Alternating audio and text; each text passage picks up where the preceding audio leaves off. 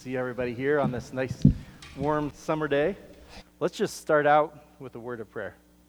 Father, thank you for the Lord Jesus. Thank you for the cross, and that this morning we can stand before you without fear and free from the power of sin, in peace with you, that we can boldly come into your presence because of the work of our Savior, the Lord Jesus, on the cross. And I pray that as we consider that this morning, that we would have a renewed sense of the cost of our redemption and of our role in this world and where we stand with you. I just pray for your blessing as we open your word, that you would make it good to each of our hearts, that we would grow, and that we would there would be a change and a working of your Spirit in each of our lives. We pray in Jesus' name. Amen. As I mentioned, we're going to talk this morning about the cross, and I've noticed this sign. This sign here is on a bar in front of the parking garage that I park in. When I pull into work every morning, that raises and lowers and lets me in. And I just noticed it more recently. It says, "Thank you for serving our customers." And I'm sure that the person who put it there because they thought, people come and go to work all the time, and they get engrossed in the details of their job and who's doing what and how to do which. And they might forget that we're really here for a purpose, to serve our customers. And so let's put this sign up to remind people as they come into work, we're here to serve our customers. But just like anything else, you can put reminders places, pretty soon you get used to it, right? And the first time I saw that, I thought, oh, that's a good idea. And then it was a couple weeks later, I saw it again. I was like, oh, that's a good idea. And I did remember that it was there, but it's not quite the daily reminder that it should be. And I apologize, the picture's kind of blurry and stuff because I was holding the camera out my truck window trying to take a picture as I drove through and not cause any accidents. So it is what it is. But the reason I thought about that, it doesn't really have that much to do with the cross, but the cross is foundational to where we stand as Christians, right?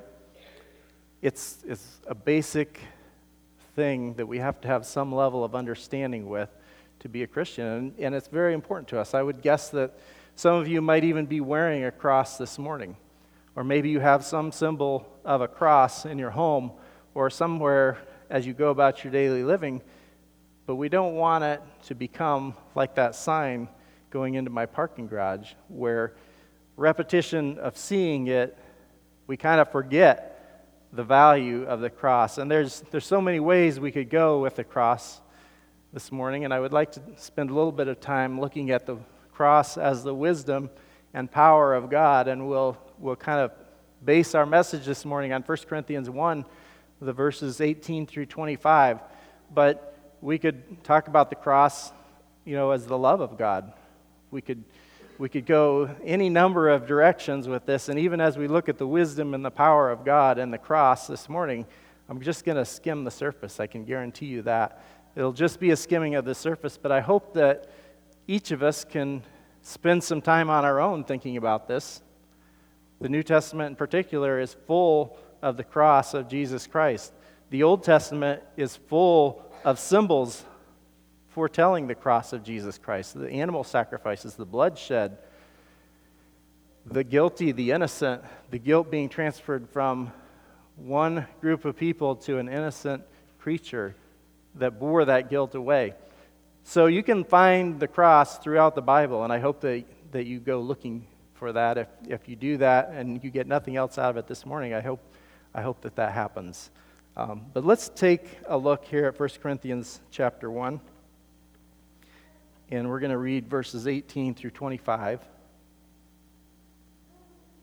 So this is really at the very beginning of this first letter we have that Paul wrote to the people in Corinth. Let me bring that up here in case you don't have it in front of you. But he writes this letter, and very quickly he gets into a problem that's going on there where people are identifying with different leaders in the young church. And so he says, this is not what I wanted. I didn't come telling you to follow me. Apollos didn't come trying to tell you to follow him. And he says in verse 17, Christ did not send me to baptize, but to preach the gospel, and not with words of eloquent wisdom, lest the cross of Christ be emptied of its power. So Paul was concerned that, they were kind of drawn. Some of them were drawn to him. Some of them were drawn to other people. And some were good speakers. Some were not. Some were, more experienced than others. Some had more knowledge. But being occupied with the teachers and the preachers and the leaders was not going to draw them to the power of the cross. In fact, it was going to draw them away from the power of the cross. And so Paul was trying to avoid that. So in verse 18, let's go ahead and just read that. I'll read it now. For the word of the cross is folly to those who are perishing, but to us who are being saved, it is the power of God. For it is written, I will destroy the wisdom of the wise, and the discernment of the discerning I will thwart. Where is the one who is wise? Where's the scribe? Where is the debater of this age? Has not God made foolish the wisdom of the world? For since in the wisdom of God the world did not know God through wisdom, it pleased God that through the folly of what we preach to save those who believe. For Jews demand signs, and Greeks seek wisdom. But we preach Christ crucified, a stumbling block to the Jews, and folly to Gentiles. But to those who are called, both Jews and Greeks, Christ, the power of God and the wisdom of God. For the foolishness of God is wiser than men, and the weakness of God is stronger than men. So Paul steps through these two things, the wisdom and power of God, and he says the Jews, they were seeking a sign. And so if you think through the Gospels, they wanted Jesus to feed them, they wanted him to heal them. Ultimately, when it came to the cross, they said, save yourself, come down from the cross. If you are who you really said you are, show yourself in power, give us a sign, come down from the cross. But he didn't. And that was a stumbling block to them. They couldn't reconcile that with what they were expecting for their king, that he would stay nailed to the cross and die. So to the Jews who were seeking that sign, it became a stumbling block. The Greeks, Paul says, and I believe the Corinthians were Greeks, the Greeks were seeking wisdom. So they wanted some, philosophy to go along with the cross. And as they looked at it, they just didn't see it. How does it compute that a Savior is going to die? And there's, these things are here in our present world too. This isn't just ancient Jews and ancient Greeks. It's in our present world. People want to see results, right? Show me a sign. Show me a sign that what you say is going to work will work. Or maybe they say, show me your business plan. Show me your plan to get from here to here and explain to me why this is wisdom, what you're telling me to do.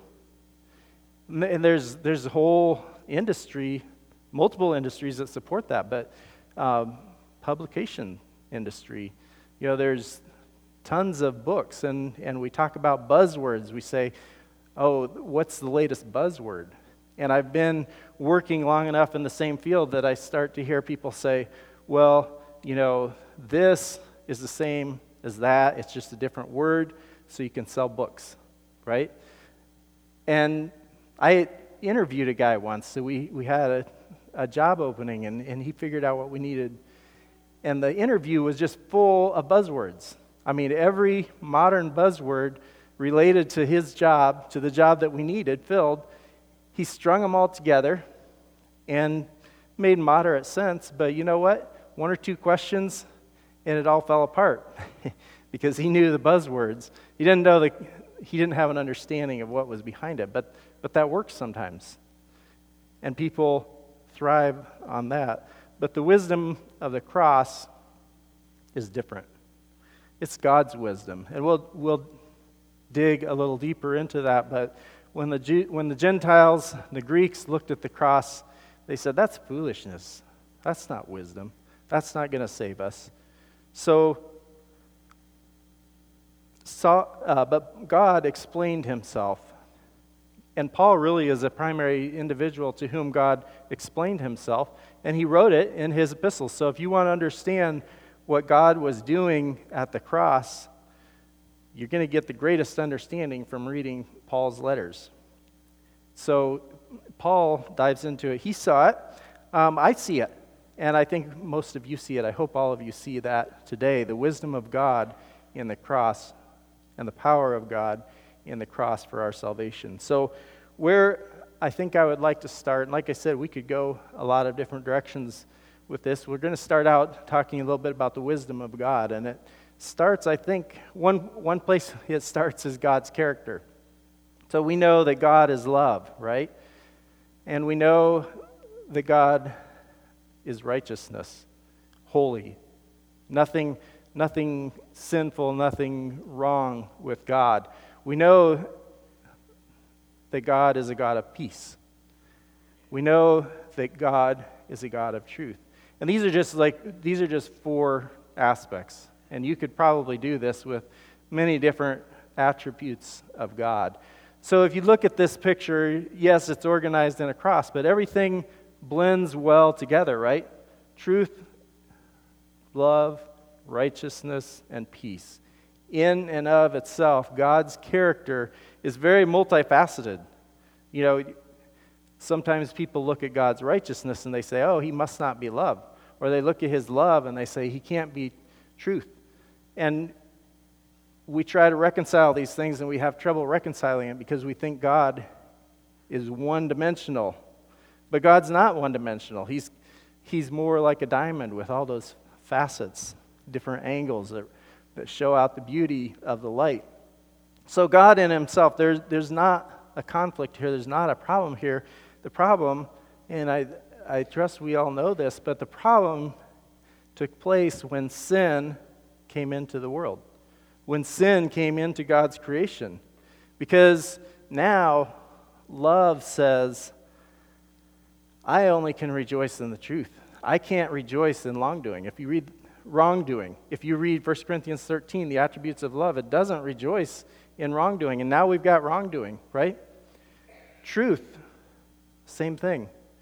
Now that sin has come into this world, there's an area that truth is incompatible with, right? Righteousness, it's the opposite, you could say, of sin. That's not compatible. Peace and righteousness can't get together around sin, because if you apply righteousness, there's going to be judgment. If you apply peace, you're going to have to look the other way about sin. And so this problem came in when sin came into the world. And so sin through man, and even earlier through Satan himself, came into God's creation and disrupted, you could say, the harmony of God's being. There were options. He could cast out, he could destroy, but what did he do? He gave his only begotten Son to take that place in the center of the cross where God's righteousness and his love came together, where he was able to make a way for man to be made just. So let's look at this verse in Romans chapter 3. I'll just read it here. It says, redemption is in Christ Jesus, by his blood to be received by faith. So redemption is buying back what was lost. So God had a right over people. Sin took us away from God. He paid the price and brought us back to himself. That's redemption. And it's only by Christ Jesus and his blood. And it's received by us. We can be redeemed by faith in the work of Jesus on the cross. And so there's that little summary there at the beginning. And then it goes on, it says, this was to show God's righteousness, because in his divine forbearance he had passed over former sins. It was to show his righteousness at the present time, so that he might be just and the justifier of the one who has faith in Jesus. So you see, Paul says in Romans here that Jesus' death on the cross showed that God was just. Somebody that understands God and his character might have looked at what was going on in creation and said, look, Adam and Eve, they sinned, and you didn't kill them. They died. Yes, they died and they suffered, but you didn't really completely deal with their sin. Look, David sinned. Look, Abraham sinned. Look, everybody sinned, and you were merciful to them. It says, in God's divine forbearance, he passed over the former sins. And so all of this time, 4,000 years of history, there could have been a shadow in somebody's mind to say, is God really just? Doesn't justice demand that all those people be destroyed? But the cross showed his justice. It showed his righteousness because it showed that God was making a way for those who were sinners, who were incompatible with God, to be brought right into his presence. Because Jesus took our sins in his own body on the cross. And he bore the punishment for the sins. So God can say, those sins are already paid for. I'm still just. I got justice. I got righteousness. And I got it from my own Son. And if any man or woman who is a sinner and recognizes that, takes shelter in the blood of the cross, there's peace now. And it's compatible with righteousness. There's love now flowing out from God to man, and it's compatible with truth because of the cross. But I think of that center point of the cross as we've drawn it here this morning, and the pressure of that our Savior bore on the cross. The holy, righteous, just judgment of God against our sins. And he stood in the gap for us. What love. And now it can flow out to us because of the work of Jesus on the cross. And, the psalmist in Psalm 85 had some sense of this. I don't know how much, he wrote from inspiration and didn't fully see how this would work out or not. But he says, surely his salvation, the Lord's salvation, is near to those who fear him. So our land will be filled with his glory. And this sentence, unfailing love and truth have met together. Righteousness and peace have kissed. So God dealt with sin on the cross. It's gone. So unfailing love and truth have met together again. Righteousness and peace have kissed. Those things that are incompatible when in the existence of sin are now fully compatible again. And God, through the cross, showed his wisdom in a plan that could pull that off, if I could say it that way. It's amazing. And so we live in a blessed place of understanding how God did that through the cross of Jesus, so we can have that peace and that rest and that assurance that many in the Old Testament didn't have, as they offered their sacrifices and offerings that didn't give God full pleasure over the issue of sin. So let's move on to the power of God. And with the power of God, I was thinking about, there's a military strategy, and it was used, I think, multiple times in the Old Testament, but it's probably a fairly common strategy, I would imagine. But the children of Israel, when they came into the Promised Land, when they came into Palestine, they defeated Jericho, wiped them out, and were kind of, probably on a high from that early, easy victory. They saw this city called Ai. And that's why I'm calling this the Ai strategy. That's my name for it. There's probably a more technical war science name for it. But there's this city of Ai. They went to check it out, and they came back and they said, oh, it's a little city. Don't worry about it. Don't even send the whole army. Just send a few people to go wipe that city out. And so they did, and this little city wiped them out. And it caused a lot of soul searching, and it caused a lot of dependence on God. But then when sin was dealt with, because there was a couple sin issues going on in Israel at that time, once that was dealt with, God said, here's the strategy. I want you to take some of your army, send them around the backside of the city, then send the rest of the army up to the front door and engage the enemy in battle. And then I want you to make a retreat. And then we'll have the ambush come around from the outside and destroy the city. And why I thought of this in connection with the cross is because it reminds me of the strategy, if you will, of the power of God shown at the cross. Jesus engaged death. Jesus engaged Satan. And he went in such a way that it appeared like retreat, right? So there were times throughout Jesus' life where they wanted to kill him. They were going to throw him over a cliff. And he just walked through the crowd because it wasn't time yet. He didn't engage them in that way. There were times when they wanted to make him king. And he hid himself because it wasn't time for him to be king. But when it came time for this battle of the cross, Jesus went. His face was set towards Jerusalem. His friends said, "Don't go. They want to kill you." But Jesus went. He went right to the gate of Jerusalem. He went right into the city, knowing that people were plotting his death. Because it was time. It was his time to fight this battle, and he did fight this battle. And it would have appeared, Friday, as the day wore on, that he lost the battle. There he was, stretched out on the cross, bleeding. Probably barely bleeding anymore. He lost so much blood. And he cried one last great cry and said, "It is finished." And as the day went on, they came and they checked everybody that was hanging up on a cross that day, and they wanted them to be able to die before the end of the day. When they came to Jesus, and he was dead already, but they wanted to make sure. So they took a spear and they pierced him in the side. Probably went up to his heart cavity because water and blood came out.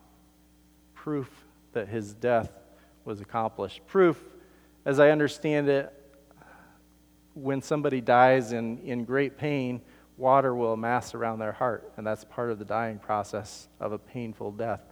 And so when the water came out and the blood came out, it was proof of the sufferings of Jesus on the cross.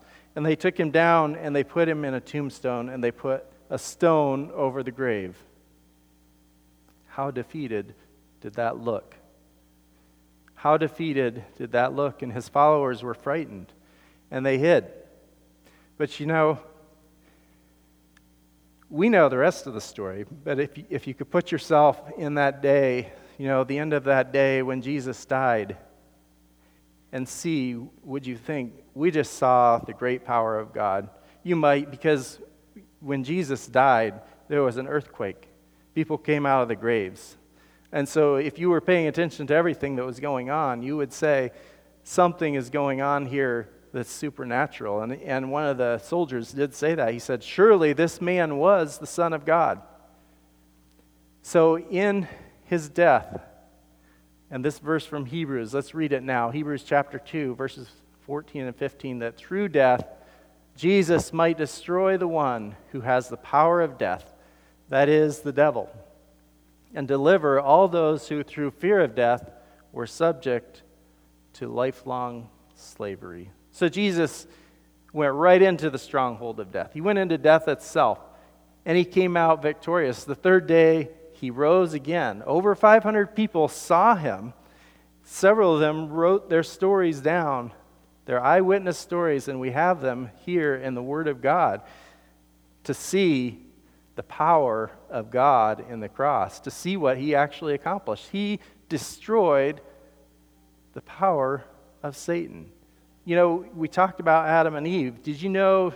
Yes, you knew that in the Garden of Eden, God said, he went around, he kind of gave Adam and Eve and Satan, each one a little scolding and a curse, right? When he got to Satan, he said, "You're going to bruise the woman's offspring, but the offspring is going to crush your head. Jesus crushed his head at the cross. So the power of Satan, the power of death is gone for those who take shelter in the blood of Jesus. And that's what we hope that everyone in this room has done, has taken shelter in the blood of Jesus, has put your faith in the work that Jesus did on the cross of Calvary so that you can be in that place of freedom from the fear and from the power of sin and of death. So I want to look at a few other things there's related to the power of God and what's accomplished in the cross. And this comes from, I took three different passages, I think, here, and just took some of the contrasts of before and after the cross. And I messed it up. So you can't necessarily see how this laid out. But we were far off before the cross, apart from the cross.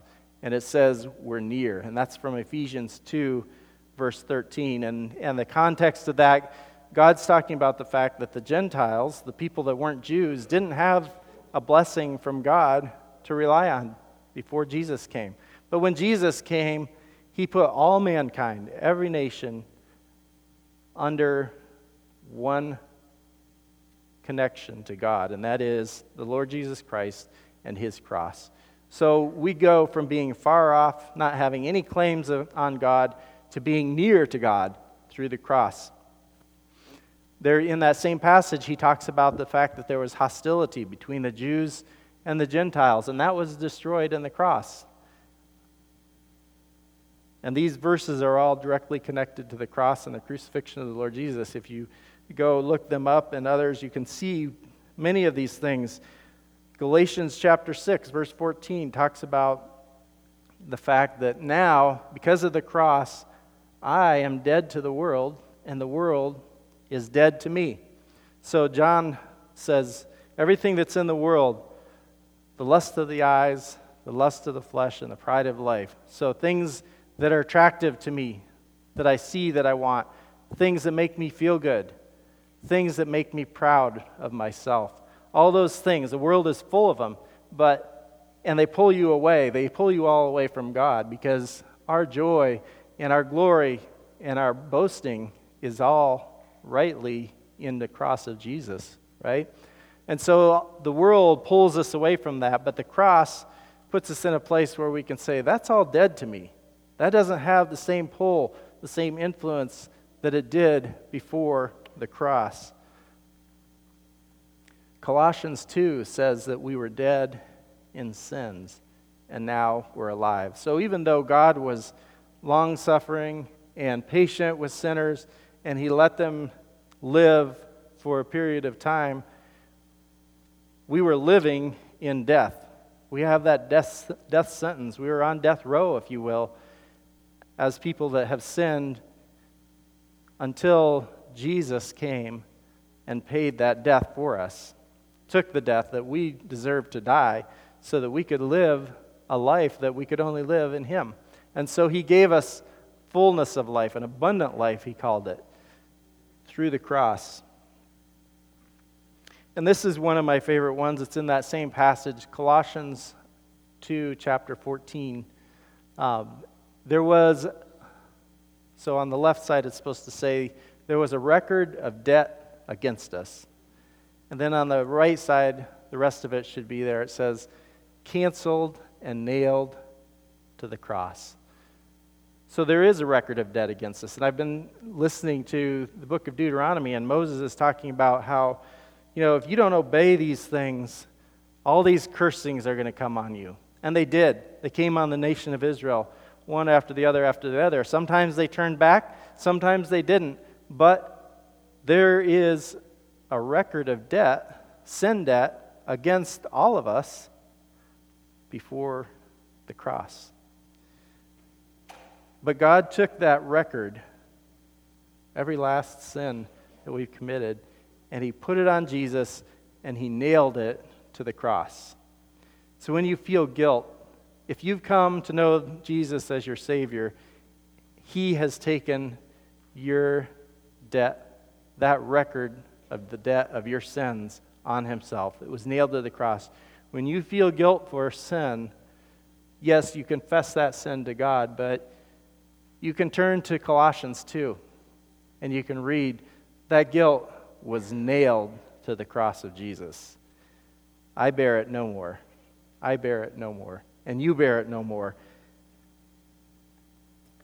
Then finally, in that same passage in Colossians 2, it talks about how there were spiritual rulers and authorities that were shamed publicly. And when the Bible talks about spiritual darkness and authorities, or some translations say principalities, it's talking about Satan and his angels who kind of pull a lot of strings in this world. Satan has a dominion in this world today, and he has people that he can control, and he does. But he was put to shame publicly on the cross of Jesus Christ. This is the power of God in the cross, and this is just 3 different passages that speak about the cross. And I have a story like that too. I was proud, a self-centered person, but as I grew in my knowledge of the grace of God and my knowledge of the cross and my knowledge of my own sin too, God humbled me. And he gave me an ability to love others. That's my 15-second story.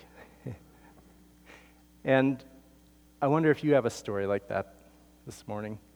Have you come to the cross? Do you know the change that God has made for you? I was saved at a very early age, but I still had these thoughts about myself that were way better than reality. And it made it hard for me to love people when I looked around and saw that they didn't measure up to my standard. But as I read the Word of God and I actually paid attention to it, as I looked at what happened at the cross, as I looked at the grace of God, as I looked at the things that God hates and calls detestable, I realized I need the cross. I need it worse than anybody. My sin is at the top of the list with God. But he redeemed me. He gave his son on the cross to save me from my sins. And that has impacted, I've grown in my understanding of grace. And that has, over time, I'm not fully sanctified in that yet, but it's really humbled me. And it's a good humbling. And it's really given me the ability to look at others and realize that they are where I am, and that we're brothers and sisters, and that they have the same need that I have, and I have the same need that they have.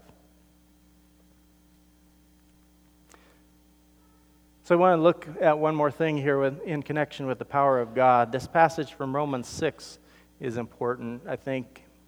So I would like to read that. It says, "We know that our old sinful selves were crucified with Christ, so that sin might lose its power in our lives. We are no longer slaves to sin. For when we died with Christ, we were set free from the power of sin. When he died once to break the power of sin. But now that he lives for the glory of God. So you also should consider yourselves to be dead to the power of sin, and alive to God through Christ Jesus. Do not let sin control the way you live. Do not give in to sinful desires." So that song, Rock of Ages, that old hymn, there's a line in it that says about the cross. It says, "Be of sin the double cure, save me from its guilt and power." So at the cross of Jesus, the guilt of our sins, the punishment for our sins, went out on Jesus. But there's something else here called out in this passage that's true at the cross as well. It delivers us from the power of sin. Sin has a grip on us. If you read Romans chapter 7, you see Paul goes through that, and he says, man, I wanted to do the right thing, but I did the wrong thing. I just felt like I couldn't help myself. Well, the cross delivers us from that power when we understand it and when we claim that. And so Paul says here in Romans chapter 6, he says, don't let sin control the way you live. So if you go back to that AI strategy, if you think about that, what if after the Israelites had wiped out that city, they went back to that city and said, okay, now we'll be your slaves. You tell us what to do. You tell us where to live. You tell us what work you want done.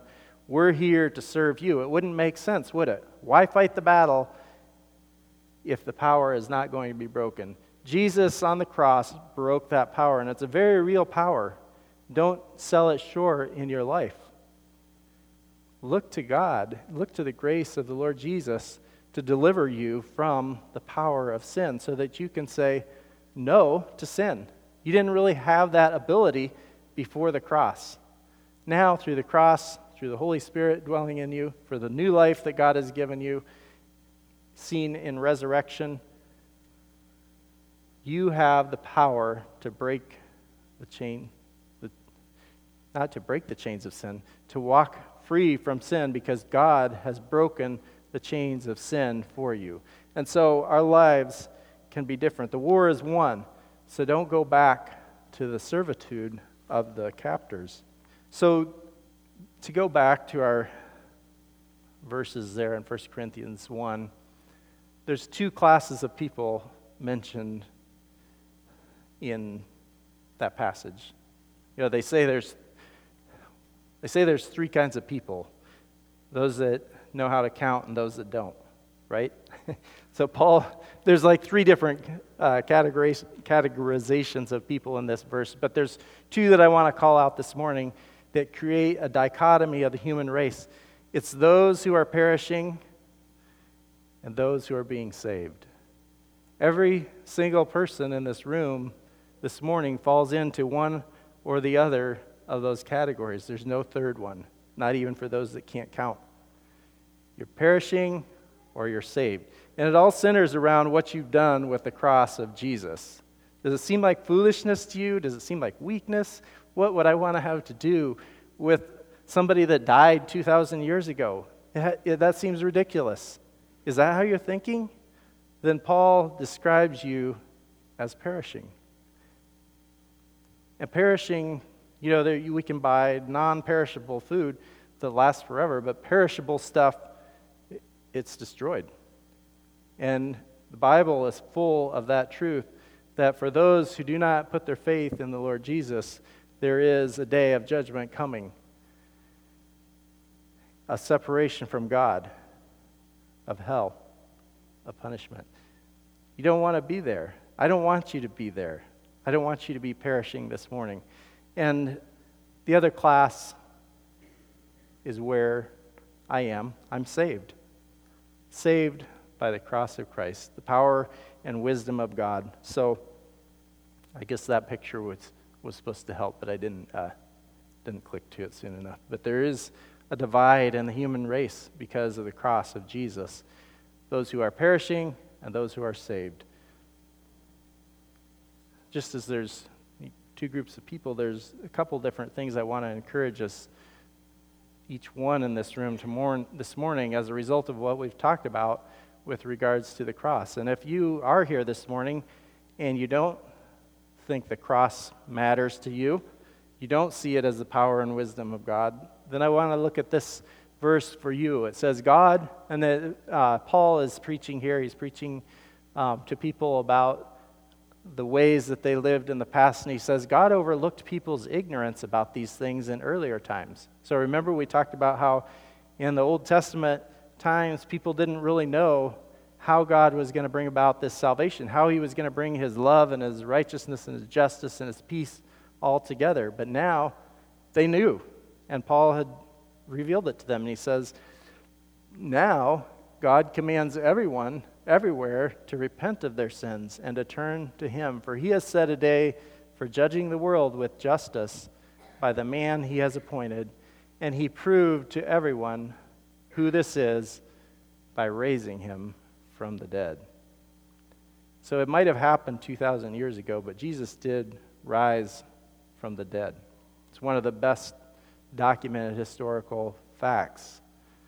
Jesus did rise from the dead, and that was God's proof that Jesus was his son, that Jesus did pay the debt of sins, and you need him as your Savior, and God commands you to repent. That means you're going away from him, you turn around, and you leave your sins behind. But you come to Jesus because Jesus can cleanse you from the guilt of sin. He can free you from the power of sin in your life. You don't have to live in that bondage anymore. And so if you do feel like you're in that category this morning of perishing, you can do this right in your chair. But if you have questions, there's any number of people in this room who would be happy to talk to you about that, myself included. And it would be a great day if today somebody would turn to the Lord Jesus as their Savior and put their trust in the work that Jesus did on the cross for you. Now, for those of us that are saved, there's also a call to action. There's many calls to action, obviously, in the Scriptures, but this one I wanted to call out in particular from 2 Corinthians 5. It says, "For the love of Christ controls us, because we have concluded this, that one has died for all, therefore all have died, and he died for all, that those who live might no longer live for themselves, but for him who for their sake died and was raised." In Christ, God was reconciling the world to himself, not counting their trespasses against them, and entrusting to us the message of reconciliation. It's kind of a long verse. There's a lot of things in there, but the cross was a one-for-all transaction. Jesus died for all. And now those of us who are saved, our lives before the cross, they were perishing. They didn't, I don't want to say they didn't count for anything, but in a way, they didn't count for anything till Jesus died and redeemed that life. And so, if Jesus had to die to give us life, Paul's saying it's appropriate that we would live our lives for Jesus, not for ourselves anymore, not for selfish gain and things that we want, but for the one who died so that we can live. And so God, it says that he's reconciling the world to himself. We talked about the problem of sin and God. They're not compatible. But through the cross, God makes me compatible with himself. He reconciled me to himself. And now he wants me, it says, to give this message of reconciliation to the world around me.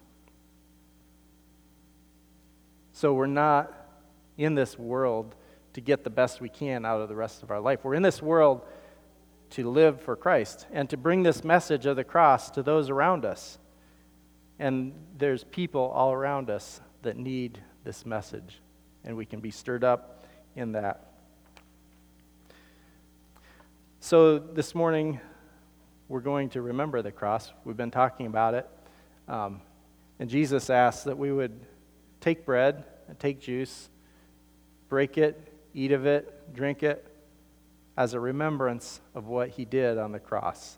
So this morning, as we do that, it's kind of like that sign at my parking garage. It reminds me of what I'm there for, and I can get used to it. We can get used to coming up and taking the bread and the juice, but we don't want to do it just as something that we're used to doing. We want to do it truly in remembrance of Jesus and the work that he did on the cross.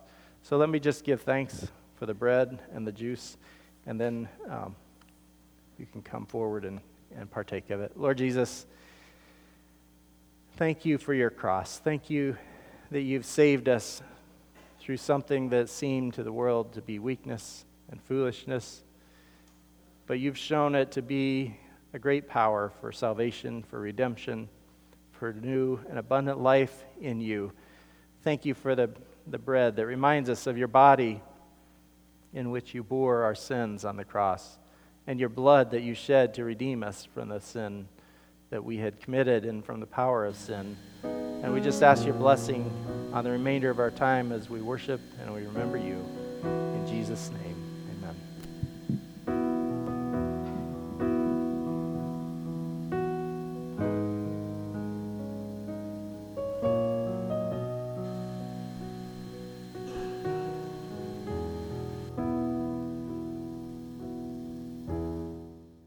Father, thank you for the cross. Father, as we sing this final song, may you fill our hearts with courage and hope and boldness as we go out this week to be ambassadors for Jesus. It's in his name we pray. Amen.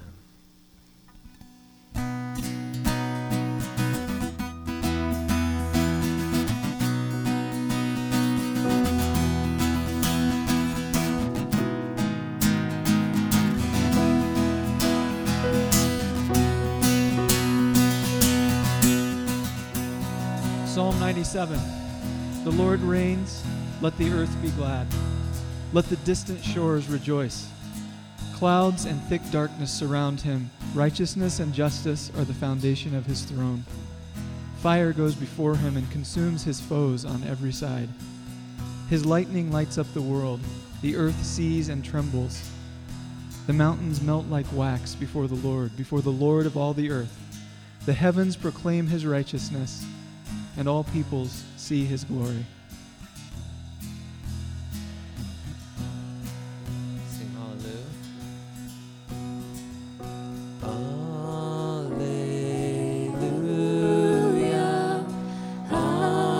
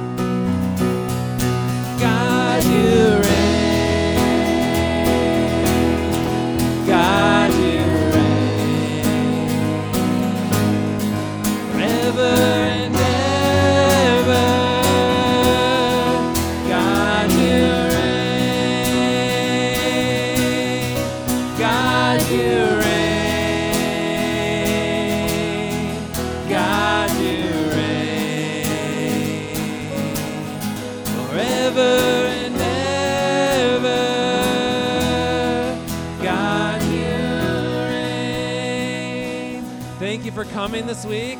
Hope to see you back next week.